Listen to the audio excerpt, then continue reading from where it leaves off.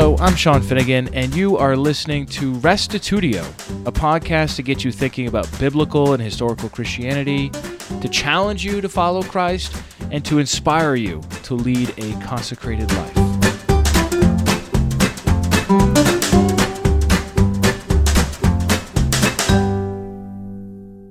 Today, we begin an extended series on Calvinism and Arminianism. For those of you not familiar, Calvinism, named after John Calvin, who died in 1564, holds that God sovereignly chooses and effectually saves all whom he decides to save based on his predestined will, whereas Arminianism, named after Jacobus Arminius, who died in 1609, asserts that people freely choose to accept or reject the gospel message that God graciously offers to all. So these are two doctrines on either side of the subject of salvation. And on the one side, God chooses who will be saved, and they cannot resist his will, and they will become saved. And on the other side, people have freedom of choice, sometimes called libertarian free will, to either choose or reject God. So the typical breakdown for any discussion on Calvinism involves 5 major points, summarized by the acronym TULIP, T-U-L-I-P, which stands for total depravity, unconditional election, limited atonement, irresistible grace, and perseverance of the saints. In this episode, we begin by laying down the framework for future discussions. In fact, we're going to have an episode on each one of those 5 points of Calvinism. Let me introduce the debaters. Holding to the Arminian position is Jacob Rohr, a graduate of the Atlanta Bible College. At the time of this recording, he served as the lead worship pastor of my church, Living Hope Community Church in Latham, New York. Now he serves as the assistant pastor and worship leader at Lawrenceville Church of God in Springfield, Ohio. On the Calvinist side, Blake Courtright graduated from Regent University in Virginia. He serves in missions work to the Democratic Republic of the Congo and leads worship occasionally at Living Hope Community Church in Latham, New York. Courtright also wrote and directed The 46ers, a documentary about the high peaks in the Adirondacks of New York State. I, Sean Finnegan, am the moderator. I'm the associate pastor at Living Hope Community Church. I'm very excited to facilitate this discussion. Essentially, our aim here in this episode is just simply to discuss the origins of Calvinism and Arminianism and talk a little bit about what they both stand for and how to engage in meaningful doctrinal disagreement, what I like to call constructive disagreement. And so this is a real opportunity for you as a listener to hear the other side, whatever position you hold to. This series is going to be an excellent opportunity to sharpen your sword, so to speak. In other words, to be challenged in your own beliefs and either to switch sides or to further solidify your own position. And this is an important subject, so I hope you will approach this with an open mind. We're going to go ahead and release episodes for this, all 5 points of Calvinism, each Thursday night at 8 o'clock Eastern Standard Time in the U.S. So stay tuned for future episodes. Here now is 137, Calvinism versus Arminianism, Part 1, Introduction.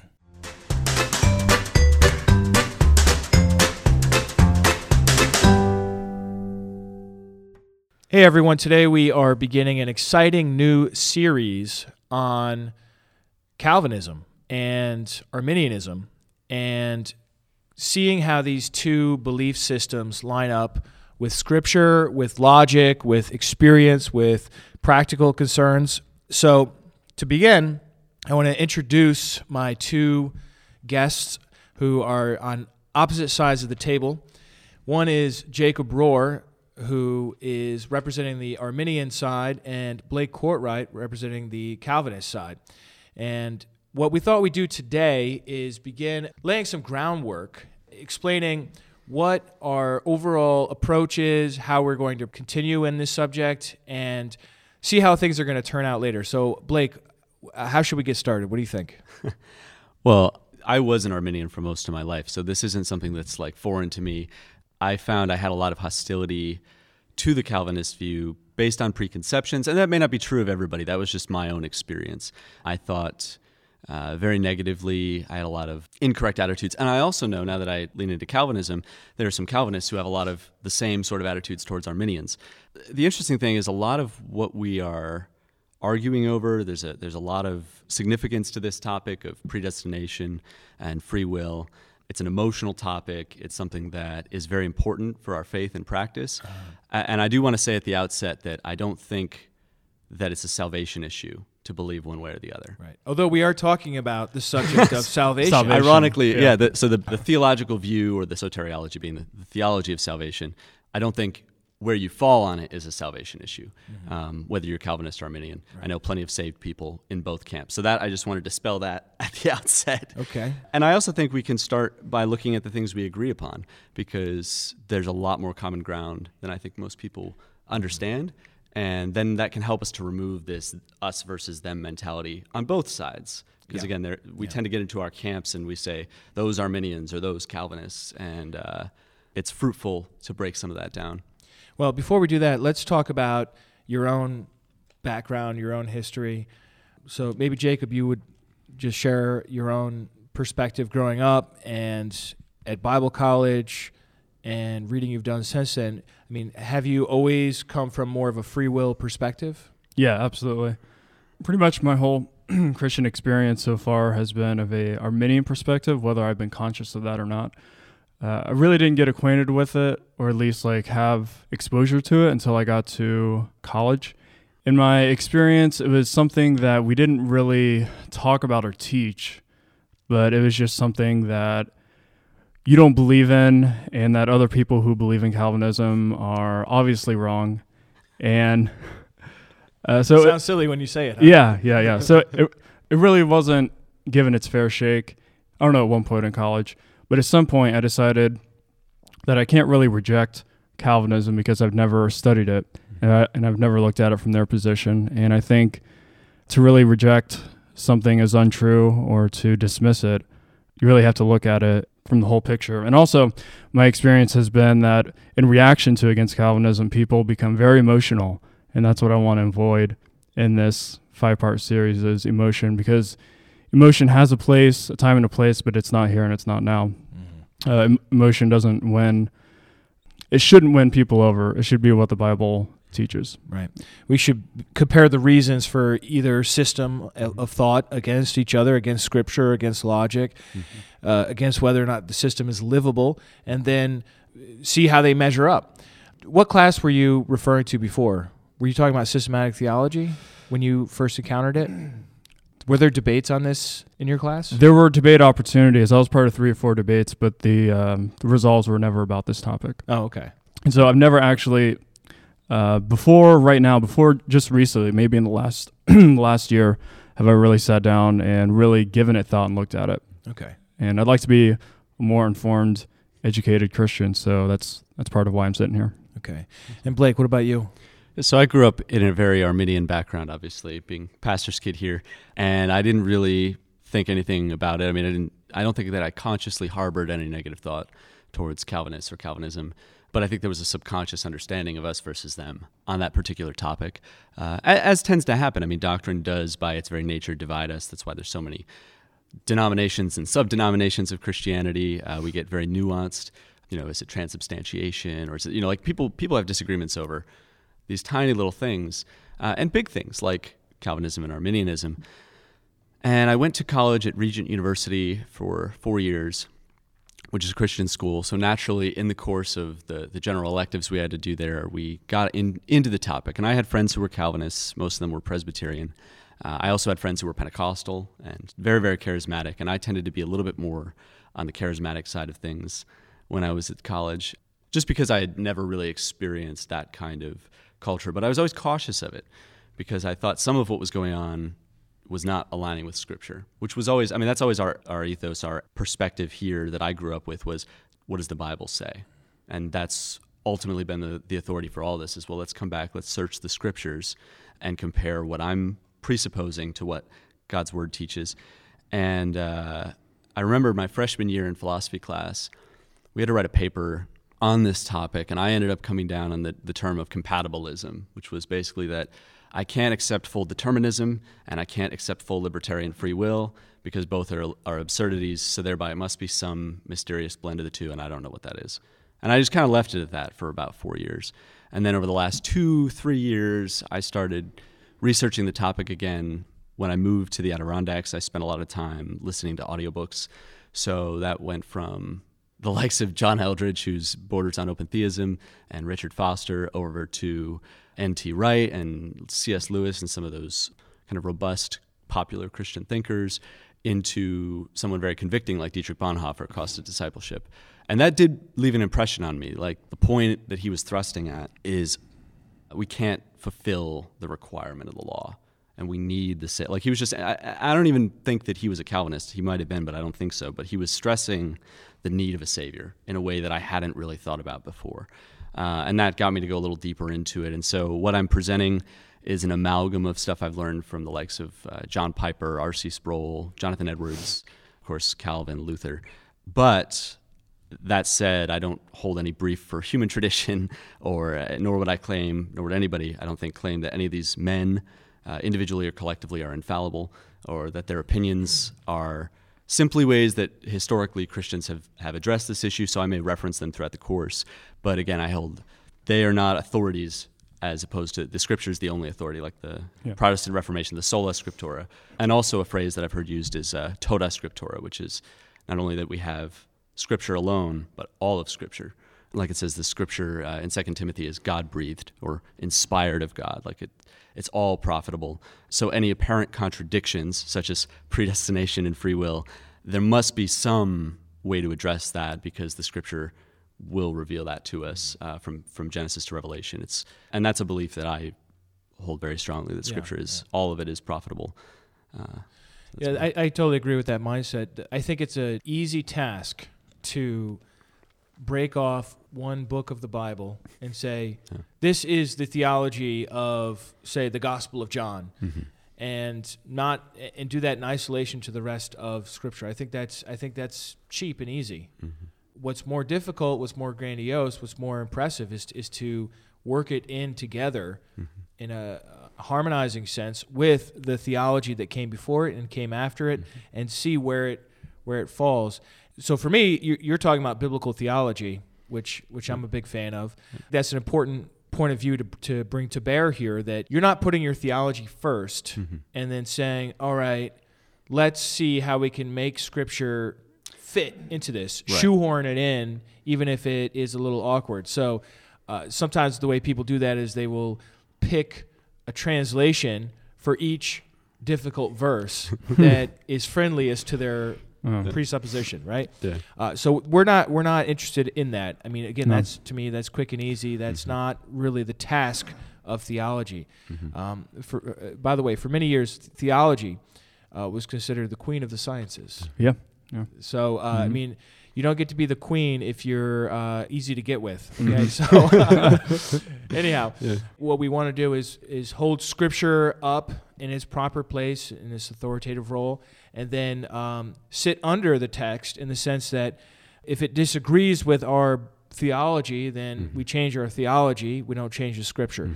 Now, having said that, we do need to try to figure it out and think about it. And I think this kind of discussion, some people might say, is a little too heady, too pedantic, too divisive, whatever. And therefore, we should just focus on Jesus is the Good Shepherd, or God loves me, or something very basic and easy to comprehend. But I don't agree with that. I think the way more of a Jewish perspective would be that even in studying Scripture, we worship God. And that this can be a God-honoring conversation here as we go forward and we start to get into total depravity, unconditional election, limited atonement, irresistible grace, and the perseverance of the saints. These characterized, so-called topics of Calvinism, that we would be able to see both sides of it and have a constructive interchange here between you two. And that's really what I'm looking for, is not that you're always like complimenting each other in a disingenuous sense and you never make any points. That's not what I'm talking about. But that you would be honest with what you see how you interpret Scripture, but then always keep respect in play. So I'm looking forward to this. Jacob, you're going to say something? Yeah, I just have one last thought. I think another reason not just this topic in general, but theological discussions are important is because if the average layperson or believer, just like you said, why can't we just talk about Jesus loves me or how God loves the world or how I'm supposed to obey Jesus? The problem with that is that if we are not at least exposed to the different theological systems out there, we don't realize it, but depending on what books we read, they're all coming from different traditions and they all have a slanted view. And so being aware of these issues will help you recognize that. We don't have to know every single detail about every theological position and system, but just having an awareness and a perception so that we are enlightened in some sense and that we're not totally in the dark. I agree with that. Let's talk about the word Calvinism. And I was talking to Blake beforehand, and he was reminding me of the genetic fallacy. Talk about that a little bit. I mean, if you say you're a Calvinist, that means you support everything John Calvin ever did, right? No. So I think that it's a philosophical and a logical fallacy to discredit or to completely absorb something that somebody says or articulates on the basis of actions they've taken. So we can look back at any Christian thinker, and we can point to areas where they failed, where they sinned, where they sometimes did very terrible things. And we can say, well, that utterly discredits any theological input they've had. But then we're committing a fallacy there, a logical fallacy, where we're associating their human error with their thought. And that's not something that we want to do on either side. And also, I would add that I think Calvinism is a bit of a misnomer. It's kind of a historical fluke that it ends up being called that, because in a little historic survey I want to do, we'll see that Calvin was certainly not the first theologian to talk about predestination, and nor was he even the loudest in history, even among the reformers, to talk about it. So I think that is significant. But the term tends to get people emotional and upset because they instantly jump to conclusions about what you're saying. And that's what we want to try to avoid on both sides, as well as the Arminian position, to not jump into conclusions about what you're saying. Yeah. Right. And in particular, a lot of folks are justifiably upset at John Calvin, even though he's been dead for 500 years. They're upset because of how he treated Michael Servetus. Yes. And the miscarriage of justice there, and the execution of really somebody whose greatest crime was thinking differently. It's not like he acted in a way that hurt other people or that broke established laws, other than he did not accept a particular view of God that Calvin and many others had. So there's, among some folks, a repulsion to the very name Calvin. But this is that genetic fallacy rearing its ugly head. Or, on the other hand, you have Arminius, who, if you study him, he has a tragic life. He does. And he does evidence some courage at one point where the plague comes into town, and he chooses to stay and to care for the sick and to minister, and he makes it through that. And so you say, okay, well then I'm going to be an Arminian because Arminius was such a great guy and he died in such a tragic way. And I don't like Calvin because he was so stern and iron-fisted, and he took over the city, and he would fine you if you laughed during the church service. But those are both versions of the genetic fallacy, and so they're just invalid ways to make decisions about what you believe.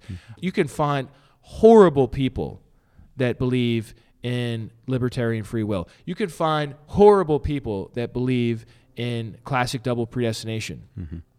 And you can find great people on either side as well. So the virtue of the people who believe the idea is not a reliable source for discerning if it's true or not. Yeah. The reliable strategy is whether or not it matches up with Scripture.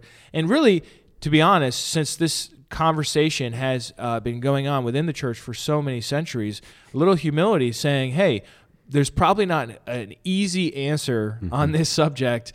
It's probably a little more complicated than what we have in mind. And so let's see which of the two outshines the other as far as what the Scripture says.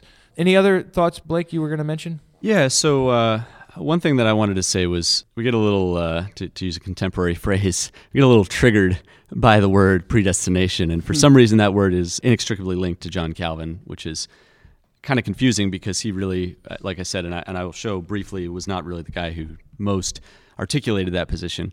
But I think it's something we need to address as Christians because it's a biblical term. It's something that we see in the scriptures. It's something that we have to therefore address. We can't just write it off and say, I'm not going to read Ephesians. Right. Because in Ephesians, he says in chapter 1, verse 3, "Blessed be the God and Father of our Lord Jesus Christ, who has blessed us in Christ with every spiritual blessing in the heavenly places, even as he chose us in him before the foundation of the world, that we should be holy and blameless before him.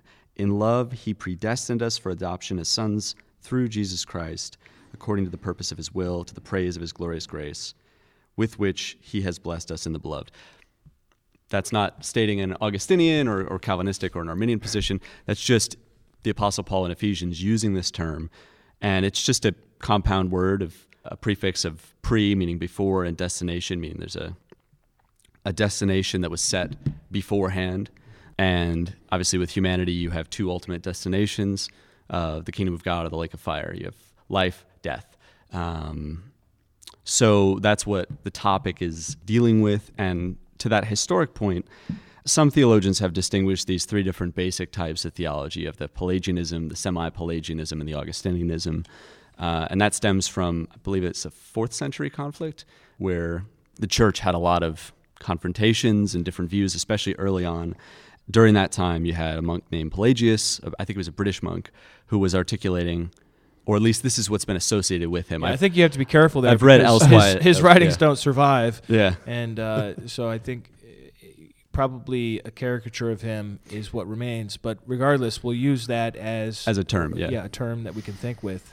But so there's the term Pelagianism, which has come to describe the view that man, apart from God's grace, can be saved. Supposedly, Pelagius argued that man had the ability to morally, within himself morally, to perfectly live out the law and thereby be justified before God and would not need the grace of God. And I think that no one at this table is saying that the grace of God is not necessary for salvation. How we interpret it will be different, but the fact that grace is a necessary aspect of salvation is on the table. So then you come to the semi-Pelagianism view, which is that's a broad term. Which I think Arminianism and other Wesley, like some of these other views, would fall under that camp, which is that grace is necessary and man must cooperate with grace in some way. And there's varying degrees of what that is, whether it's 1 or 99 or 99% and 1%. That's the semi-view. And then the Augustinian view is that it's all grace and that apart from the grace of God, man cannot be saved. There isn't an action that man must do. It's all God. And then this later translates into Arminianism and Calvinism, which are later variations of those theological branches that obviously diverge and take their own growth. But basically, we're talking about the idea of monergism and synergism. That is salvation monergistic, as in one side God is doing something, or is it synergistic in that there is a cooperative aspect to salvation, God and man working together? Yeah. So those are a lot of big words, a lot of big terms. But they're important if you're going to discuss this subject. Yeah. We need to know the terms. Yeah. So if I say Augustinianism, Calvinism, monergism, that's all to refer to the same concept of predestination and election, where Arminianism, semi-Pelagianism, synergism are all the other side of that discussion. But I think all of that is within the household of faith, where I think we could all agree the notion that man can be saved without grace whatsoever, that we don't need Jesus' sacrifice, is not a Christian view. I think we can probably all rule that out. My notes on Pelagius from some time ago when I was looking into him were that a lot of it stemmed from his difference with Augustine on original sin. Mm-hmm. Pelagius held that when we're born, and we'll get into this next time when we talk about total depravity, Pelagius held that when we're born, we're neutral, just like Adam before the fall. We're born morally neutral. And then we're capable of doing the right thing or doing the wrong thing at any given point in time, and that as Christians, God's grace assists us in every good work we do. Mm-hmm. Whereas with Augustine, it was we're born into original sin. And so we're guilty really from the womb, and that we are not capable of choosing God. So God chooses us. And so that's just like a little bit more on that. I'm sure we'll get deeper into it, but the church historian in me is nervous about all this, because it's like, well, what are we basing this on? Just like the winning side of Augustine and what he says everything's really about. Right. But what are we going to do? Unless we find some archaeological discovery, we just proceed as we can. This definitely played itself out during the Reformation period as well. Oh, yeah. Even before John Calvin got going, you had Luther and Erasmus. And Martin Luther famously wrote a book called On the Bondage of the Will. And then Desiderius Erasmus wrote a book in response to that. And just fairly recently, a couple of years ago, John Piper and N.T. Wright were doing the same thing, writing books at each other. That's been 500 years of doing that. And I think what I'm in particular excited about in this recording and what we are going to do here in this discussion is that so often the mudslinging and there's more heat than light in these conversations. And so I'm interested in you guys modeling for us constructive disagreement. And that is something that we don't have very many examples of, if we're honest. And churches are not doing this. Nope. If you attend for example, a Methodist church or a Pentecostal church, and you want to hold to a strong Calvinistic perspective, you say, well, this is what I believe. They'll say, well, why are you here? Why don't you join the Reformed church? Yeah. And vice versa. Let's say you attend a Reformed church and you say to the elders, you say, hey, I've searched the scriptures and I've discovered that Calvinism is incorrect. It's an incorrect view, and I don't hold to it anymore. The Reformed church would just say, well, what? First of all, you're wrong. But why don't you go to the Methodist church down the road or whatever? So what we do when we find doctrinal disagreement within our ranks is we just either kick somebody out, force them to go back to what we believe, or we say, go to another church that believes like you. There's not really that discussion where both sides are treated with respect. In many cases, I'm sure there are some cases where that happens. And so that's what I'm looking forward to here, is to see how this discussion plays out. I want to learn, especially from you, Blake, how the Calvinist mind works, because that's not where I've come from traditionally. Yeah. And I'm very interested in hearing from you, Jacob, how you interact with Calvinism and how that all works out biblically. Yeah. So any other thoughts before we wrap this up? I just had a quick thing is, so the whole idea, you mentioned Reformed being the Reformed tradition, which typically is differentiated from Lutheranism, because after Luther, who was a strong Augustinian. He was an Augustinian monk. Yeah. After him, then Philip Melanchthon comes along and switches the Lutheran over onto the Arminian side. So Lutheranism now falls on the opposite side of the issue where Martin Luther fell, which is just kind of interesting how that switched around. But Reformed theology, which typically falls under the teachings of John Calvin and the Reformers, is so much more than just the 5 points of doctrines of grace regarding the soteriological view, or that is the theology of salvation that Calvinists hold. It's a much bigger system. And so to your point, like we're not going to get into all of that today or in 5 weeks. Reformed theology is enormous, just like Catholic theology, just like Wesleyan theology. To reduce it to 5 points is inaccurate. But when people think of Calvinism, they think of the 5 points: the tulip, acrostic, total depravity, unconditional election, limited atonement, irresistible grace, perseverance of the saints, which, interesting enough, as you guys probably know, was actually not made up by Calvin, but by Arminius and his remonstrants when they were disagreeing with the Reformed Church. And they said, here's how we would summarize the 5 points of your soteriology, and we disagree with the middle three. If I remember historically, they still affirm total depravity and perseverance, if I understand correctly. I think so. And then later generations, that changed. But I think the initial one, they had contention with the middle three. But it's a useful acrostic, but acrostics can also become a little damaging, as we'll see. I think it's a really stimulating topic, and I'm really excited to talk about it with you guys. again, in this mutual respect, but also, where we do have a disagreement, and we can both come to the Scriptures and say that. And I will also say that if the Bible does in fact teach the Arminian view or the open theistic view or a universalist view, which I don't agree with any of those, but if it does teach that, I want to be subject to believe that, because I've read authors on both sides who will say, well, if God is this way, I wouldn't believe in him. And I think that's unacceptable for us as Christians. Yeah. And full disclosure, whichever one of you guys loses this debate, you're kicked out of the church. So, oh, good. So you know. Awesome. No pressure. Can you imagine that? You're going to be down to worship leader.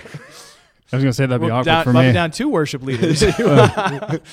So that's about it for today. Anything you wanted to add to that, Jacob? No, I'm good. I'm just ready to get into this and see where the differences lie and highlight them. All right. So that's it for today. Thanks for tuning in.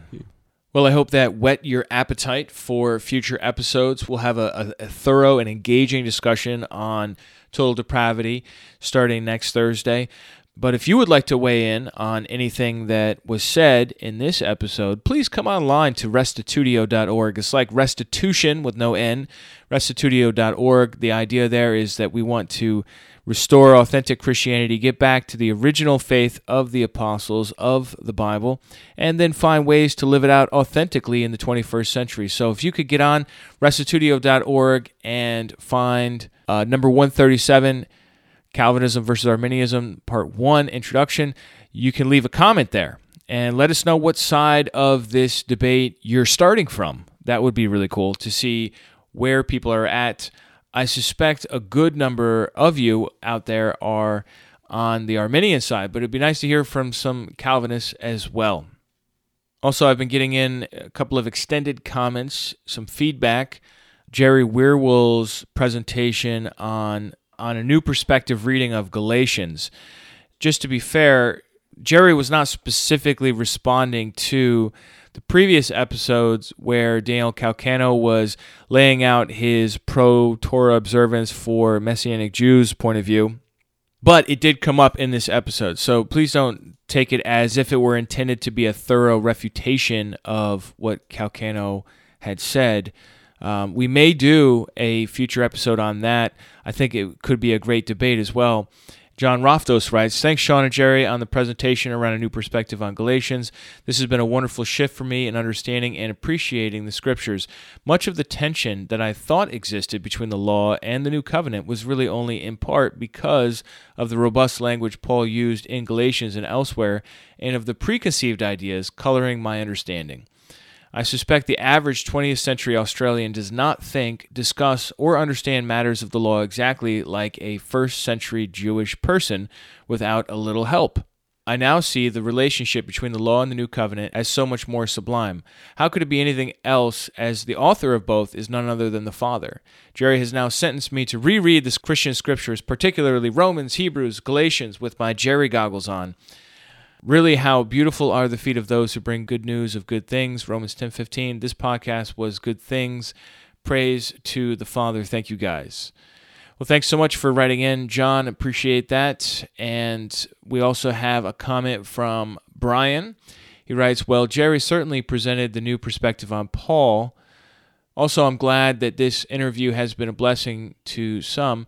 At 40 minutes and 50 seconds in, Jerry states, quote, while he, Paul, still observed the law in certain contexts, in other places he didn't, end quote. And then again in 43:50, quote, and he also mentions in 1 Corinthians 9 that he was Torah observant at times when he was among the Jews in his effort to preach the gospel to them and for them to see the significance of the Christ event. But then he was not with the Jews when he was not Torah observant. So he catered to the circumstance of which he would make him the most effective minister, evangelist, and apostle for the Lord possible, end quote. Well, this interpretation is quite conventional. It has been and continues to be called into question. It is illogical. Was Paul a chameleon then, changing colors as he wished? Were first century Jews idiots? So Paul would go to a synagogue loaded with Jews and be the most effective minister and evangelist and apostle for the Lord possible by being Torah observant, and then go to a Gentile home next door and discard his Torah observance, and the Jews at the synagogue he was just at didn't notice at all? This is a duplicitous Paul and does not line up with 2 Corinthians 4:2, not walking in craftiness. We don't use tricks. We do not use deception. Nor does this interpretation line up with Luke's historical portrait of the Torah-observant Paul. Remember, Acts 21:21 is speaking about rumors, not things Paul actually did. Luke's Paul says, I have committed no offense either against the law of the Jews or against the temple or against Caesar. There are better ways to understand Galatians, Romans, 1 Corinthians, and the whole corpus of the Pauline writings and Hebrews, but it's superfluous to write them out here. Besides, I don't have a PhD or any graduate degrees in Pauline studies. I just read books. So what I have to contribute doesn't really matter. It can just be jettisoned because the majority of scholars don't hold this position, despite the fact that N.T. Wright comments in his magnum opus, Paul and the Faithfulness of God, on page 1445, quote, this so-called post-supersessionist position, however, is itself well on the way to becoming a new consensus, end quote. Perhaps we can work together to set up a follow-up interview with Mark Nanos later on this year. He has a new book of collected essays on Galatians coming out this September. You can get the book and read the essay or two, and then maybe have him discuss them. Well, Brian, that was quite a spicy comment. I suppose we have a sharp disagreement on this particular subject, which is okay. I respect you as a brother in Christ, and even if you don't have degrees in Pauline studies, you do have God-given intelligence and a lot of it. So I certainly welcome your comments here, and I really am at a loss to see the problem with being respectful to people when you're around them. If I'm spending time with vegetarians, I would not eat a big piece of meat in front of them because I know that for whatever reason, they are abstaining from eating meat. Or if I'm around Jewish people, I'm not going to do certain things that I know would offend them. I feel like this is just common sense respect and concern and love, not putting a stumbling block before someone else. In the early Christian movement that Paul was a huge part of, he would go to those synagogues and he would preach to those people. I certainly don't think he would bring in a bacon, egg, and cheese sandwich for breakfast and eat it in the synagogue. Okay? That's obvious, because that would be offensive, and it would eliminate his opportunity to speak. So what does he do? He says, to the Jews I became as a Jew in order to win Jews. To those under the law I became as one under the law, though not being myself under the law, that I might win those under the law. To those outside the law I became as one outside the law, not being outside the law of God, but under the law of Christ, that I might win those outside the law. And so on. I know you're familiar with this text from 1 Corinthians chapter 9. But this charge of being a hypocrite or a chameleon, I don't think sticks. I mean, Paul is very clear that he does not believe the law is something that needs to continue to be observed by Christians. That was one of the main points he made in Galatians, but he also makes it in Romans. He makes it in 1 Corinthians. He makes it in many of his writings. And then we find it also very strongly made by the author of Hebrews as well. And what we see here in 1 Corinthians 9 is a gospel-driven man. He is absolutely and unquestioningly committed to spreading the gospel, especially to his Jewish brothers and sisters, but also to the Gentiles. And so that's what he did.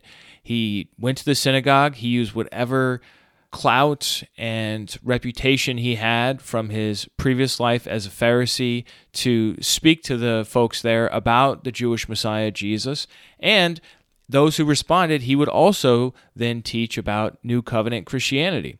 Now, a lot of times he did get kicked out of the synagogue. In fact, you look over and over again, he is constantly beaten and severely mistreated by his fellow Jewish brothers and sisters. And it's not just because he's saying, oh, there's a Messiah. He's saying something bigger than that. He's saying that the Gentiles are now part of Christianity. He's saying things like we read in Ephesians, that now this middle wall that had separated Jew and Gentile has been torn down in Christ. He's saying, like he said in Colossians, that the debt has been canceled and nailed to the cross. All these decrees that were accusing people. And what he's saying was certainly something that was so offensive to Jewish sensibilities that they did physically assault him repeatedly. They followed him from city to city and turned others against him with relative ease. and in one case even stoned him. So we know whatever he was preaching, it was deeply offensive to the Jews. This all, to me, I mean, hey, I could be wrong, Brian. I know that you have worked on this material for a long time and have a lengthy list of scholars who agree with you, but it's just I would need to see some sort of reason to even consider the other side at this point, just because there's just such an overwhelming amount of evidence in Paul's epistles, in the book of Acts, that he was not committed to Torah observance. And just like Jerry said in the episode, if Paul believed in Torah and then he wasn't practicing Torah when he was with the Gentiles, that would be hypocrisy. But if you didn't believe Torah was necessary, you can practice Torah observance if you want to or not. I don't think it's hypocritical at all. It's what I would call freedom in Christ, the idea that you can participate or not. But as it is right now, we're on this Calvinism series, and we need to focus on that. And then I've got a few other things already recorded and set to go, including a very good interview from Kirk Walden on the subject of abortion from a Christian point of view, and some other stuff. But I would definitely like to return to this subject and see what we can set up as far as maybe a debate or a response to the position that you're defending here, which you call Paul within Judaism, PWJ. So anyhow, thanks so much for writing in, Brian. That's about all the time we have for today. I just want to read out one last comment by Sean. He comments further about the quote-unquote double version of Paul, that he says that he finds it hypocritical to say one follows the Torah around some and not around others. I think anyone could pick up on that and call him out. And what in the world would Paul do if there was a group of Jew Gentiles together? Well, Sean, I think that's exactly the scenario in Galatians. There was a group of Jew Gentiles together in Antioch, and they had table fellowship. And it doesn't specifically say if the food was kosher or not, but it does say that when people from James came, that Paul confronted Peter because he withdrew from eating with the Gentiles. So to me, that makes a pretty strong case that there was unclean food and that there was an issue from the strict Jewish Torah observance party to this new exciting form of Christianity that did not create barriers and identity walls between Jew and Gentile anymore, but recognize instead that in Christ these things were done away with, and that in Christ faith is what defines and identifies the people of God. So Sean goes on to say, does he obey Torah or not? He wouldn't just be upfront about non-Torah advocacy. Like I quoted in the last one, why would Paul say, imitate me as I imitate Christ, if he didn't mean to walk as Jesus walked? Well, hold on right there. He did walk as Jesus walked. And that wasn't defined by Torah observance. It was defined by love. Jesus summarized the Torah by saying, love God and love your neighbor as yourself. And that's precisely what Paul continued to do in his own life.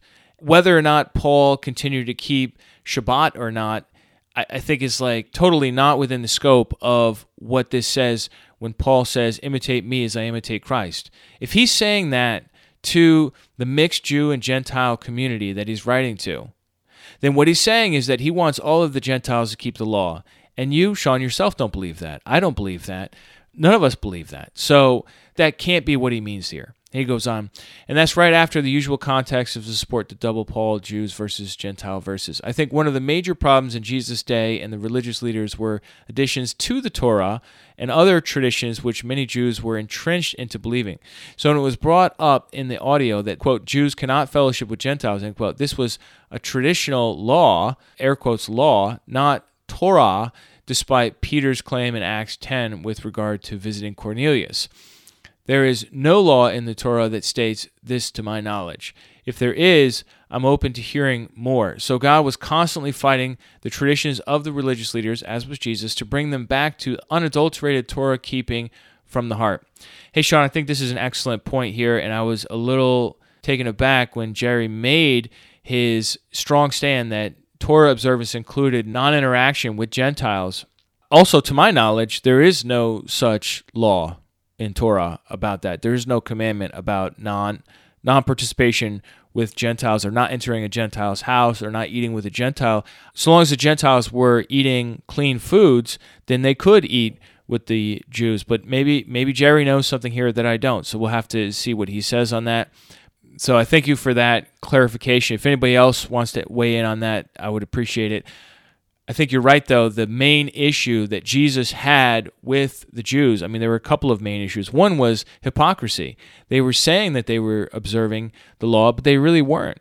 And the other was Pharisaic, maybe we could call it Mishnaic, interpretations of the law. In other words, the oral traditions, these fence laws that Jesus did not regard as authoritative. So that was certainly a lot of the interaction there. But once again, nobody disagrees that Jesus kept Torah.